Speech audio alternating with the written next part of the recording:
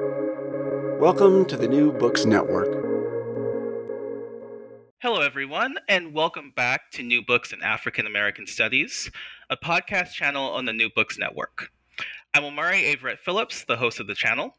Today, we'll be talking to Dr. Holly A. Pinheiro Jr. about his new book, The Family Civil War: Black Soldiers and the Fight for Racial Justice. Dr. Holly Pinheiro Jr., welcome to the show. Thank you so much, and hello to the audience out there listening. Awesome. Well, Dr. Pinheiro, I wonder if you could begin just by telling us a bit about yourself. Yes. So let's see. The short version.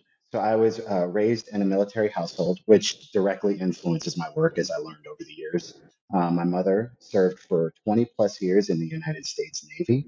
When I was about 6 months old, the entire family was deployed to Melbourne, Australia. So I actually had an Australian accent until I was a teenager. So it would be Melbourne.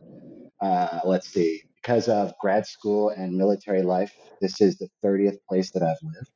So I am very familiar with the constant shifting of locations and interacting with new peoples and communities. Let's see. I would also say that just some things about myself. I have always been passionate about history and particularly the history of Black people. And that's because of the commitment that my family had, particularly two of my uncles who I believe I was like 8 or 10. They bought me the autobiography of Malcolm X and Frederick Douglass and said, "You are going to learn about your people." And at the time, I thought it was a little odd, but now looking back on it, like it was amazing because a lot of the stuff I read in there would be used in conversations when I was a student, right? And what textbooks didn't emphasize about these and other people's lives. So I was always grateful. And I've loved history because I get to ask questions, even if I don't necessarily get to the answer. Went to community college. I would just want to give a shout out to Valencia College and really any community college because they are absolutely amazing and very grateful for the experiences I had there. Went to the University of Central Florida and the University of Iowa and have just been traveling until I have reached Furman University and excited to be here and talking about these families and hopefully getting people to want to read it. Awesome. So I wonder if you could tell us how you came to this project. Yes. So let's see. Part of it is my obsession lifelong with the film Glory. All right. So for those who haven't seen it, came out in I think like 1990.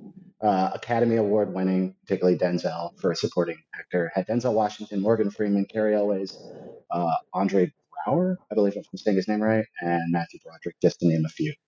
That was one of those films that in social studies classes they played every year, right? So it was like you always got it, and I loved it. I still love it. But then also I would say for me, I was always interested in the Civil War as this defining moment in American history, but arguably as many other scholars have shown in global history.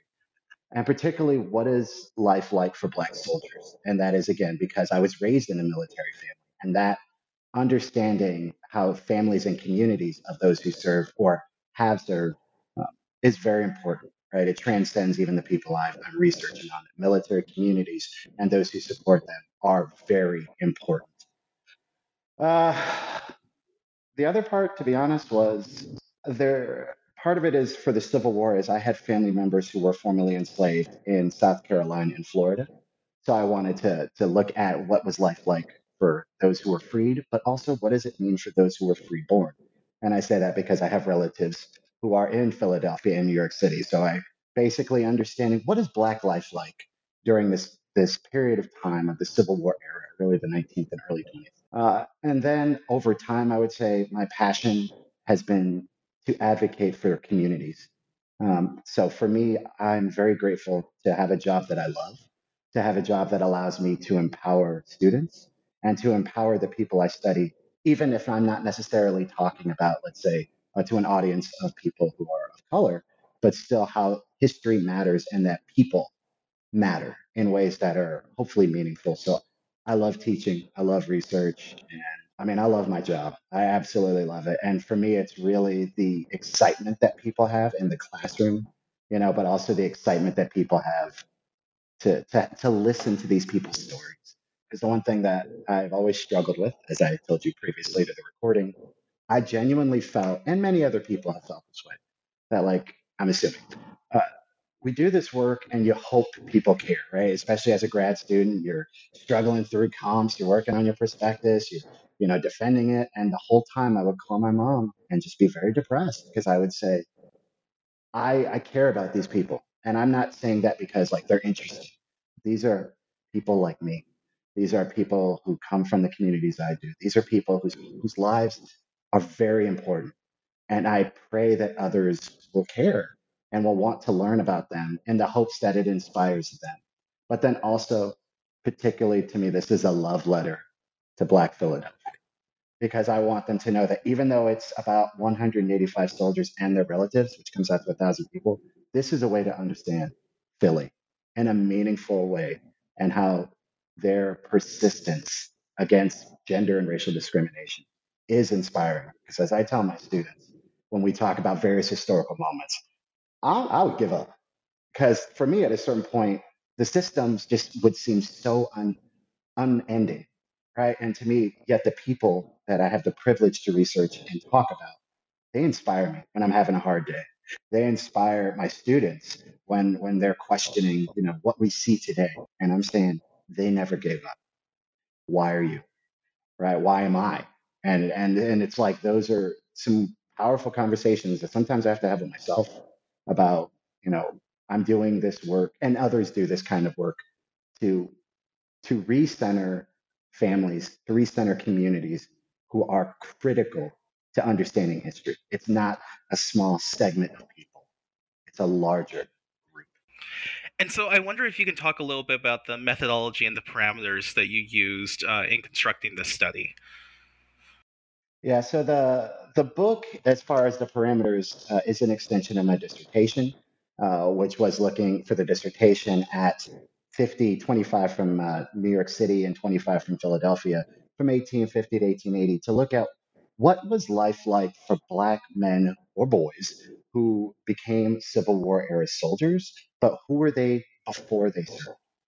Right? So, what was their life like? Did they go to school? Were they married? Were they the first freeborn in their household? What happened to them and their family experiences during and after the war? For this book, The Family Civil War, I focused primarily on Philadelphia. That's not to say I don't care about New York City. I've written extensively about Black New York, and I will always continue to advocate for their stories to be told. Shout out to William Surreal's book about Black New York soldiers in the Civil War era. Uh, but the book is looking from 1850 into the 1930s. And I really wanted to understand the lived experiences of their entire family. Who were Black soldiers as children? Did they go to school? Did they go to Institute for Colored Youth? Did they go to a public school? Did they not? What was their employment situations like? Were some of these young children forced to, because of racial discrimination, to find work? What was their households like? What roles did the Black women in their lives play? Spoiler alert, a lot. In fact, they are, I would argue, the most critical individuals to their family structures and society in so many ways. And I'm happy to go in more detail on that. But it was really about examining these Black families' lives over an extended period of time to ultimately argue that I believe we need to stop talking about the Civil War or Reconstruction as a defining moment in Black people's lives. And I'm going to give a shout out to Dr. Amy Morrell Taylor at the University of Kentucky, where I heard this, and I'm a big fan of her work. Will always advocate for people to read her scholarship, as she says, and I agree with her, that it's the people that define the historical moments, not the historical moments defining the people, and that their lives go before the Civil War and after. Even if they're no longer alive, the memory of them still persists, as we can see today in so many different ways. And we need to talk about these people as people: fathers, brothers, sisters, sons, daughters, families. And if we do that, we do justice to their lives. And we can be more inclusive in understanding the prominent role that Black families play in keeping the communities together, keeping their families together, and also ultimately supporting the Civil War as far as the United States victory, and then fighting for the memory of these people. In terms of the sources, because a lot of people ask this, I would say just a quick list. It's the Civil War pension records, which I'm happy to talk about, but just a quick rundown. There were multiple. There was the invalid or a veteran's pension. There were multiple dependents, which range from daughter, or children to widows and mothers and sometimes fathers, which I've only seen at least one case of that. Looking at Black newspapers, particularly the Weekly Anglo African that published out in New York City, and the Christian Recorder, which I still believe is in publication and connected to the AME Church, but also white newspapers like the New York Times, published memoirs of Black soldiers, not just of the 3rd, the 6th, and the 8th that I look at for the United States Colored Infantry or USCI, but even those who are connected to the 54th and 55th Massachusetts that are basically the groups for the film Glory. And prominent speeches by people like Frederick Douglass and others to understand how rhetoric doesn't always match reality for these people's lives, which was difficult for me to write because I went against a lot of what I used to think and was taught about the Civil War era and Black soldiers. And then I'll just also throw in the federal census and city directories. They're phenomenal records. They are super dry, right? Like it's literally just a list of information. However, that's one of the best ways I was able to trace these people's lives, to find out marriages, to find out education, disabilities, who lived in the homes, what was their family structure, right? Which actually, a number of instances were interracial. And we're also including individuals who were part of the refugee from the Underground Railroad. And these families were they had to adapt. So they don't just limit themselves to those through marriage or those through different dynamics. Like I would also argue they're using fictive kinship. As I tell my students, for example, some of these people take in individuals to protect them from various forms of discrimination.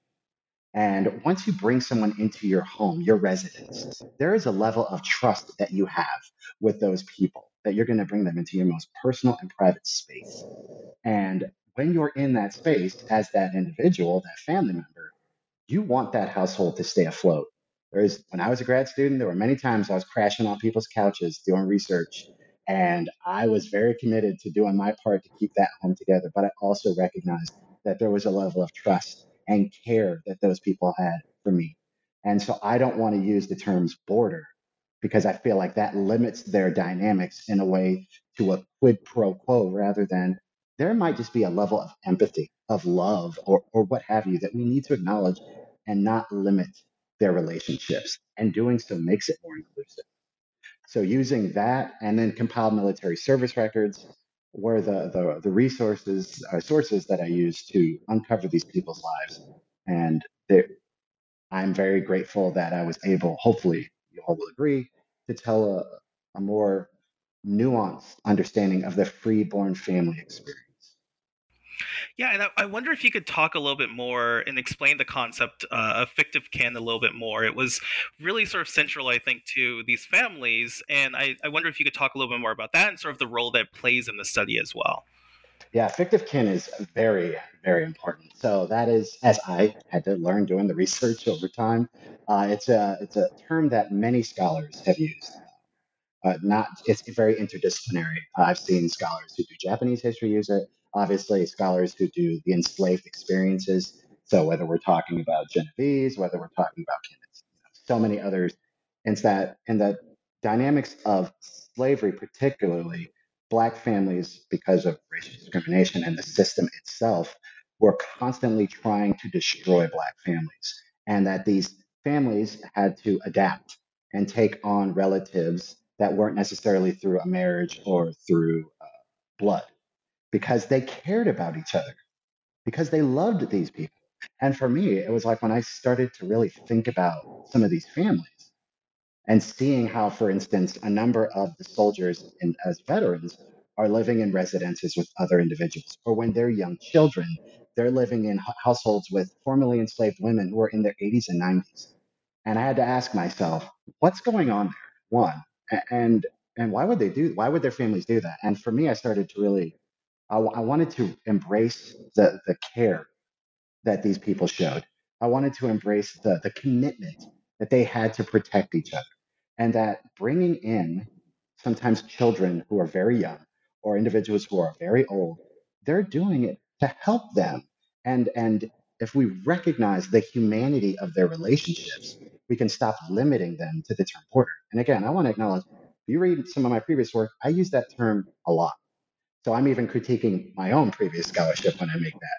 Fictive kin, I believe, is a way to, and Native American indigenous scholars have also used it as well, um, to acknowledge their households and families as they saw them.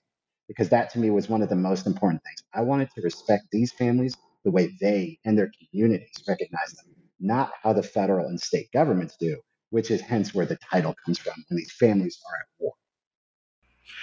And so, just to talk about sort of the community, so your study uses Philadelphia as its setting. Why did you choose Philadelphia, and what sort of free Black community did these soldiers actually come from? Why Philly? The truth, one, I have family in Philly, so as a broke grad student and junior scholar at the time, doing the research where I had family members was a lot financially easier. But also, there was something about Philly that just always interested me. There's been a lot. Pennsylvania has a rich history, right? There's no question.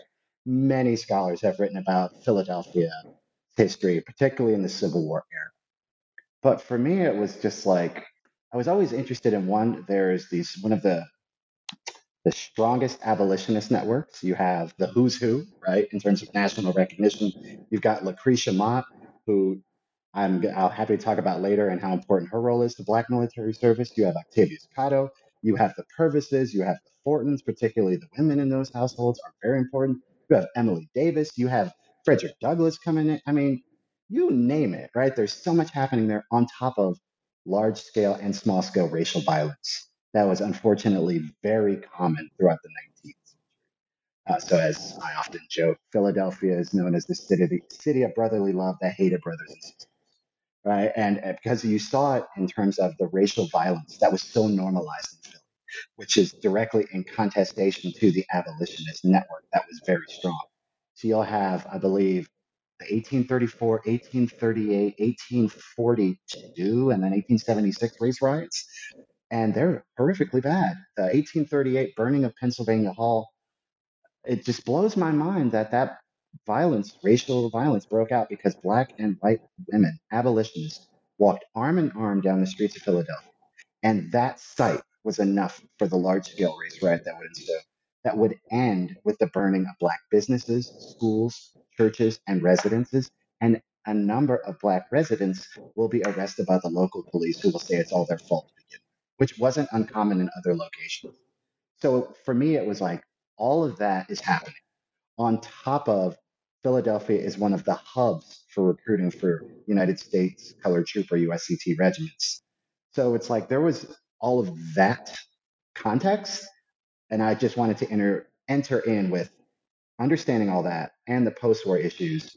Let's talk about Black families, specifically those who will serve or want to but can't. I mean, the messiness of military service is very complicated. But what is life like? Because one of the things I wanted to highlight, and hopefully that came across, is I am very tired of people talking about the Civil War as the first time that these Black people fought, right? They put on the eagle on the button and they did the. No, unfortunately, due to racial discrimination that they are born into, they are engaged in a race war for their entire lives, and even before, and sadly long after, and I would say is still persistent to this day.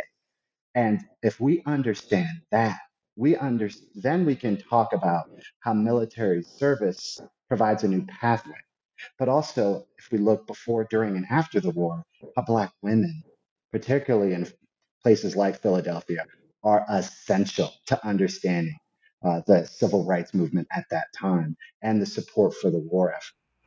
Black families, and especially Black women, are very important to understanding the Civil War era and Black military service.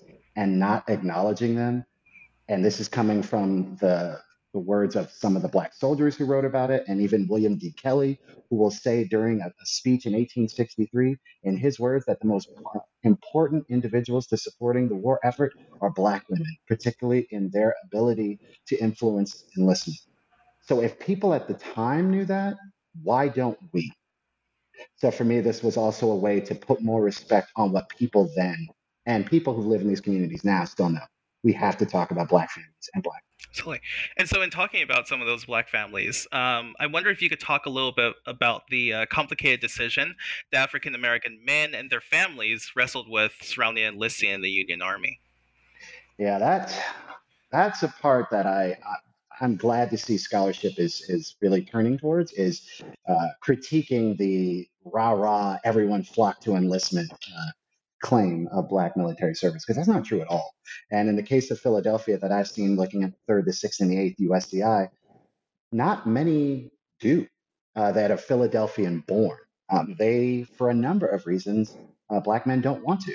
One of those includes when Frederick Douglass will go into a Black church in Philly and assume, when he says to the crowd, all right, who's going to enlist? Right. And he does the Frederick Douglass very passionate speech, right? Like, you're going to listen. Nobody stands up. And then a white individual in the crowd, white man, says, why should they? What has this country given them? It has legitimized and legalized the oppression of any Black person within its borders. It has protected slavery. This country is not promising them anything other than hardship. And so, those kind of emotions, on top of the heartache, I really wanted to highlight that too. The decision to enlist, as other scholars note, was a family decision in many cases. And a number of the enlistees who'd make that decision, it forever destroys their family in terms of being a unit that they were prior to. Husbands and sons and brothers and family members will never return. Or if they do return, they are not in the same able bodied condition that they were when they enlisted. Some of the soldiers will go, say, willingly, and anyone who enlists by 1863, unfortunately, most likely not going to survive the war. They are giving their last goodbyes on their enlistment documents. They're writing on the edges of those records, this is the only proof that you and I are legitimate. Right. So it's like that heartache, it's real. And particularly when we add in the complications of racism in terms of pay and that how that trickles down to the families in ways that more people need to acknowledge. We talk a lot about soldiers who refuse pay, particularly for the Massachusetts Black regiments. But for me, it's like, and I understand they're doing so because they are rightfully critiquing the denigration of their manhood as Black men, the federal government's policies and the War Department. But also, it raises tensions with their families who are going to be questioning, where's that money? You may see yourself as a man in this lens, but you have responsibilities to your family back home. Which, if we understand that, then we can grapple with what these Black men and families are really going through. Every military policy, whether the military and the government wanted to acknowledge it, always hit back home. Every military policy, right? And so it's like these are the kinds of things I wanted to illuminate. Is that someone can talk about putting on that uniform, as Douglas will say. But when I'm reading a pension record where a relative in the 1880s is saying, what have you given? Have you taken everything from us? I've never seen my father again. I never saw my husband again. Right. And like that pain that lasts, I want to tell that their truth as well. And that they're hurt. And the Civil War ends and slavery ends, which is very important. But the pain and racism that these people feel lasts for generations. And so, while the men are at war, I wonder if you could talk a little bit about the role the African American women played in their families during that time period. Yeah, I mean, this is Black women are everything to the war effort, and I'm leaning on other scholars who have also highlighted this. Black women will make themselves very visible at Camp William Penn, specifically where the soldiers trained. But as other scholars note, and even Black soldiers at the time, they're literally at every camp they can be at to support Black soldiers. For example, in state of New York, it's Black women who are going to make it their personal mission to provide clean water and medical treatment for the soldiers as they train because the United States War Department isn't doing its job. Black women are going to be in the state of Iowa supporting the 60th USCI as they train. Uh, Black soldiers for the Massachusetts Regiment will say that, firstly, Black women are the most important recruiters, but also they are always here, right? And what I saw at Camp William Penn is mothers who will take up work as a laundress right near the camp because they wanted to see their relative, women who will come to the camp on a regular basis, which is important to recognize how, as they do that, and they put themselves in many ways, unfortunately, in the firing line once they sit on various forms of public transportation, which legally was allowed to racially discriminate against any individual who is a person of color. Black women are defiantly understanding that and put themselves into those situations to demand to be seen as women as they in their community see them, but also to show that they are patriotic. And one of my families that they stuck with me so much is Benjamin Davis, and particularly his widow, Mary Leighton. She will bring their newborn son to Camp William Penn and force him, as he's training, to acknowledge their son Jerome as legit. That kind of story hit me so hard because I was not expecting that, and to see her be so committed to making sure that he acknowledged it, but that it's documented in federal records was so powerful to me. And to me, it was just like when we talk about, and also I just like to add, and this is part of a new project I'm working on. A number of Black civilians get married at Camp William Penn, which I'm still trying to wrap my head around. Because as Tara Hunter and others have noted, Black women or Black people do this in freed spaces, right? Marrying under the flag is the term they use. But they're doing it in free states as well. So for me, it's like Black communities are at the training spaces. Black women are doing everything to support the war effort and their community. And that's not even acknowledging how all this stuff they're doing on the home front, right? In terms of what they're doing in their homes, in their churches, in their, you name it. So it's like, to me, there has been a lot written about white women's role, North and South, in the Civil War era. There should be even more attention to the prominent roles that Black women play in so many different ways. And they have been doing this work before the war. So to me, it's not, and others, it's not new. It's just they're evolving and they're demonstrating yet again their important role to society. I wonder if you could expand a little bit more on what some of the hardships that these families sort of faced after the men sort of enlisted in the Civil War as well. So some of the hardships would obviously include the immediate separation of family members. Another one is going to be the federal enlistment bounties that a number of these 185 soldiers do not receive upon their enlistment, which was supposed to come at the end of their service. So, all of a sudden you go from making hundreds of dollars to now you're without that bounty, which directly impacts your family.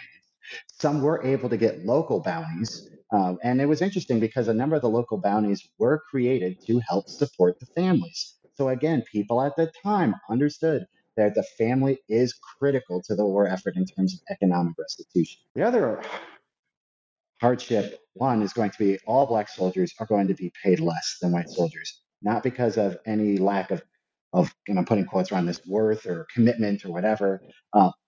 It's because of their skin color. And so they're going to be paid $10 less, but after a military clothing deduction, it's actually $7. And that impacts directly their families and the men. And they write about this. And the other one is a number of these soldiers, Black soldiers in general, won't be paid for months. I've seen some records of 7 to 9 months. And I use this example with my students all the time. I said, if we look at these soldiers from an employer and an employee relationship, so for me, again, I'm thinking of W.E.B. Du Bois, Philadelphia Negro, and other scholars who do labor history. I tried to apply that lens and just say, all right, these people have signed a contract with the federal government, which says they're going to be paid on a monthly wage, X, Y, and Z. And for nearly a year, they're not paid. As I say to my students, if Furman don't pay me on the first of the month, one of y'all are teaching this class because I'm out, right? And so then we talk about, would you come to work? And they're like, of course I wouldn't. I'm like, why not? And so as we're having that conversation, I'm like, okay, now let's go back to this in military service. If we leave, we're seen as cowards and failures by the larger society. So who matters more, being seen as a coward and a traitor by your country, or being a failure to your family because they are pleading and begging for you to come? And once we have those conversations, and I tackle this a lot in the book, we can have a more nuanced understanding of Black manhood and womanhood. in a way that recognizes that they are getting hit from both sides.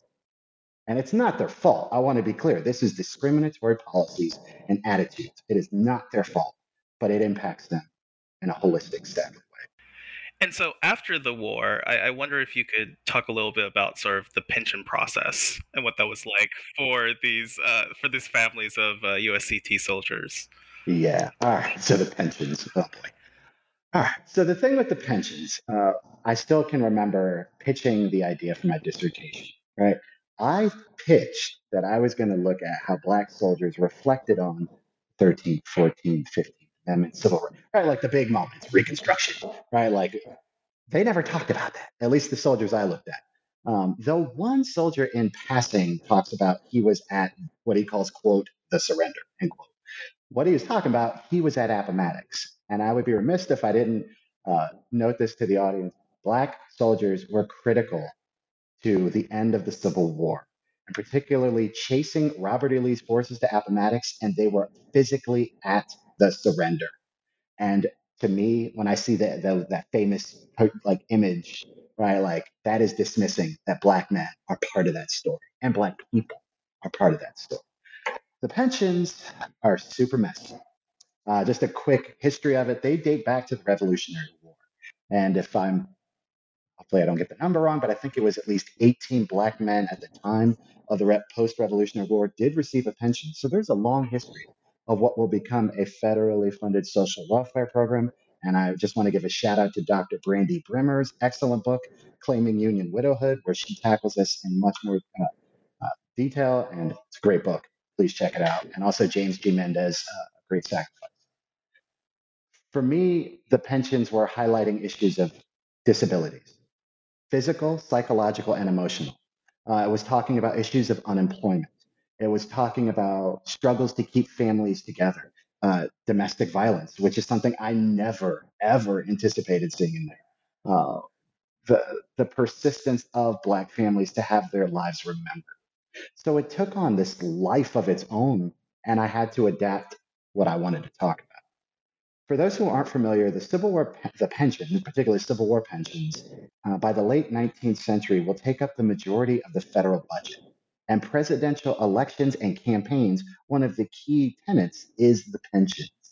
So there is this hyper vigilance, obsession, if you will, by the federal government and the Bureau of Pensions, which becomes the VA, to monitor those who want and become a pensioner and to limit the access to those roles, even after the 1890 expansion of the policy. The pensions are complicated. You never know what you're going to find. One record might have one page, and then I have one that was 800 pages. So that was fun to document and to try to disseminate. But that's where I started to find out the stories about what was Black life like. What was Black life like before the war? Because a number of these veterans and their families talk about life as young children. They talk about, so Charles Penn is one of this soldiers who talks about his parents died when he was very young, and he had to live at the they call it it's orphan asylum for Black children. He will be apprenticed out, which was very common for Black orphanages because they were more interested in finding employment rather than scholastic endeavors.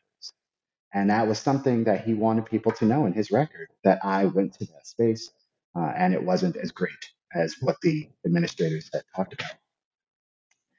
The pension battles, and that's really another layer to the story in terms of the title, is these families are at war with the federal government, but also even with some individuals within their communities, including African Americans, to have their families seen the way they see them, right? So when the questions of legitimacy really come into play, particularly for families who don't get a legal marriage. And many Black families are going to be punished in terms of the federal government's assessment of their families because of the questions of legality.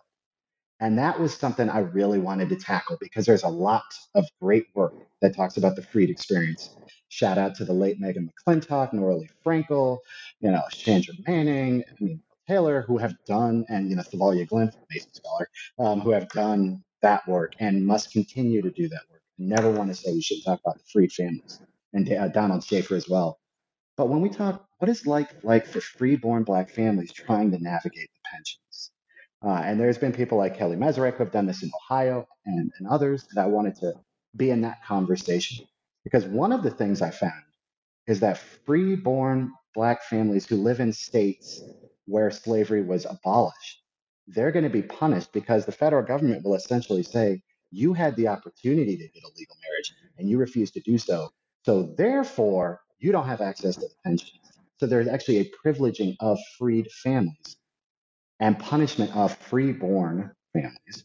And that will lead to so much invasions of privacy into people's lives. The information that I learned about the familial dynamics of these people is shocking. I didn't need to know. And the one thing I always tried to do when I was working on this was to imagine what was it like to have to sit in front of a committee or a pension agent who was a white man who was demanding for you or me or any individual to prove yourself as legitimate and worthy of this pension. And it was shocking because a number of these women had to divulge the first time they were intimate with a partner, whether their child was legitimate, when was a child born, like all of these things that I didn't anticipate. But I wanted to make sure that I talked about these families and the pension battle from a empowering standpoint. It's real easy for some people to look at their hardships, and there are many, as one in which they were victims. And I do not, of course, they experienced discrimination that was due to so many different factors, but it's their persistence. It's that they fought even when a pension was rejected to continue to apply, sometimes for decades, to continue to provide testimony, to make sure, even when they're asked offensive questions, that they say it in a manner that says, oh, you want to learn about this? I'm going to tell you. And this is all there is to say about this. And we're not going to talk about it ever again.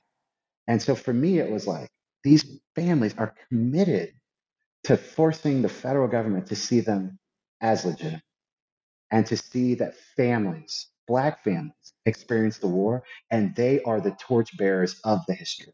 There's a lot of conversations today about, the politics of statues, and I'm not getting into that. For me, it's like, if you want a statue, if you want my honest opinion, let's do statues about the Black community, Black families. Yes, we should have Black men in uniform as statues, but I want ones that show the people around them, those support networks. They're part of the story too. And as Dr. Hillary Green notes, they're the living monuments. And I'll just say this for all the problems of pensions, and there are many. One thing I want to acknowledge that even with all the forms of invasion to these people's lives, this is how we're able to have these conversations that you and I are having. And it's that Black families are the ones who are fighting to keep the stories going.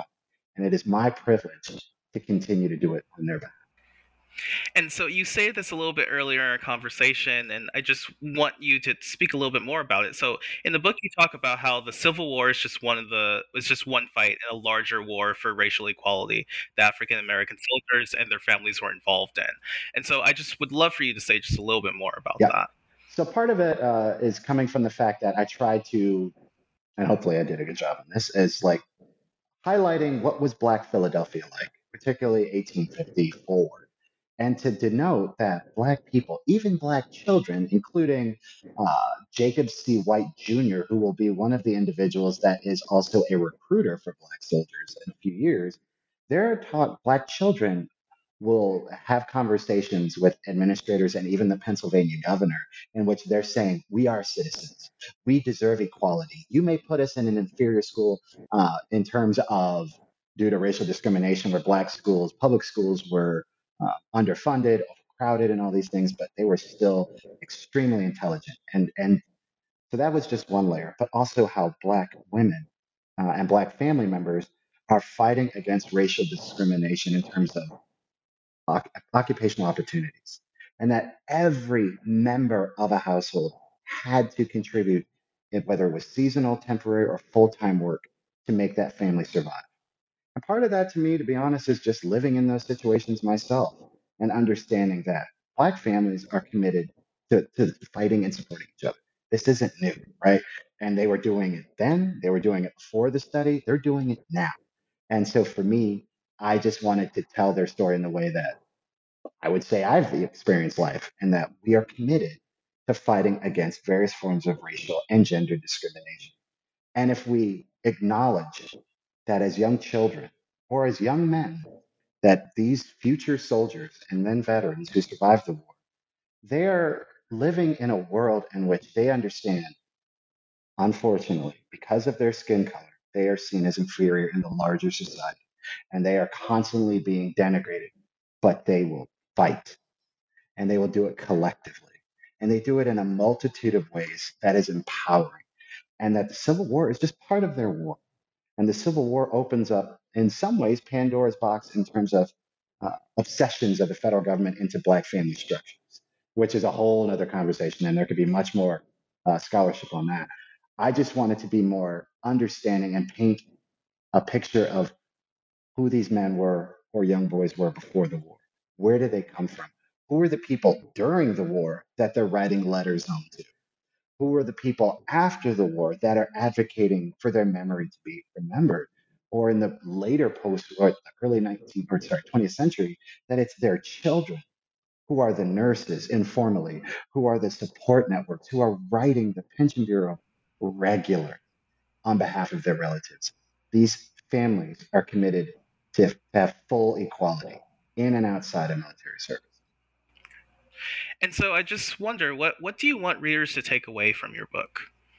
Oh, I hope that, and you're free to correct me if hopefully this does it, is that I've written it in a way that is accessible to a wider audience, in a way that hopefully many people will find interesting, and that military families, I've had the privilege of talking in spaces to military families, again, which I am one, a child of, and that people who are not just Black, are people of color who are white, who are served in and outside the United States are like, you get it, you understand the real struggles that we collectively experience and the bureaucracy that you talk about and the hardships with the pensions. We still deal with this today. I had a gentleman who was doing some work recently at my house, and we talked. And I was talking to him about my book, and he was like, "Man," he's like, "let me tell you about my struggles with the pensions." And so for me, it was like that people can understand that we need to do more in terms of pension benefits, and we need to do more to understand family experiences, to understand the military.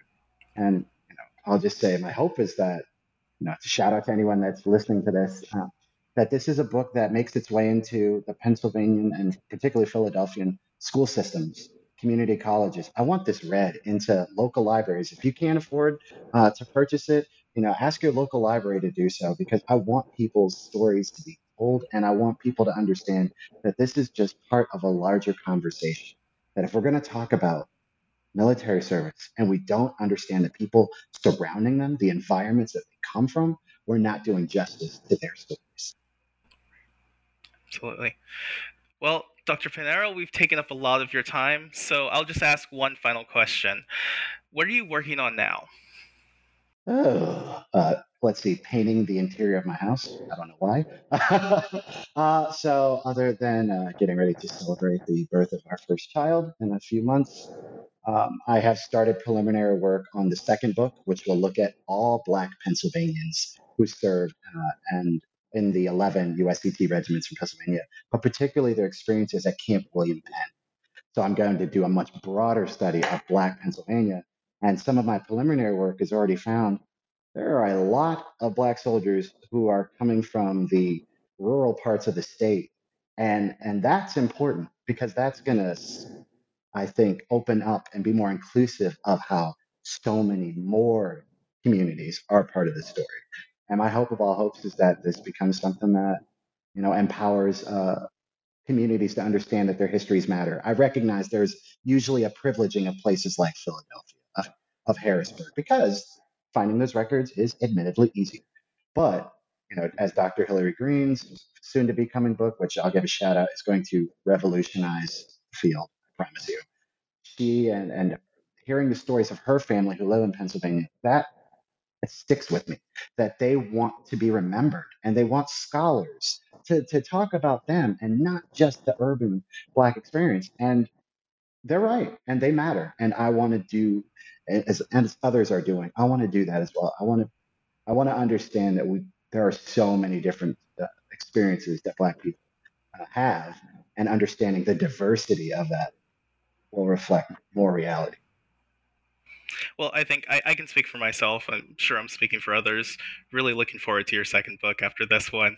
Dr. Holly Pinheiro, Family Civil War, I want to thank you again for being on the show today. I really enjoyed it, and take care. Thank you so much. Have a great day.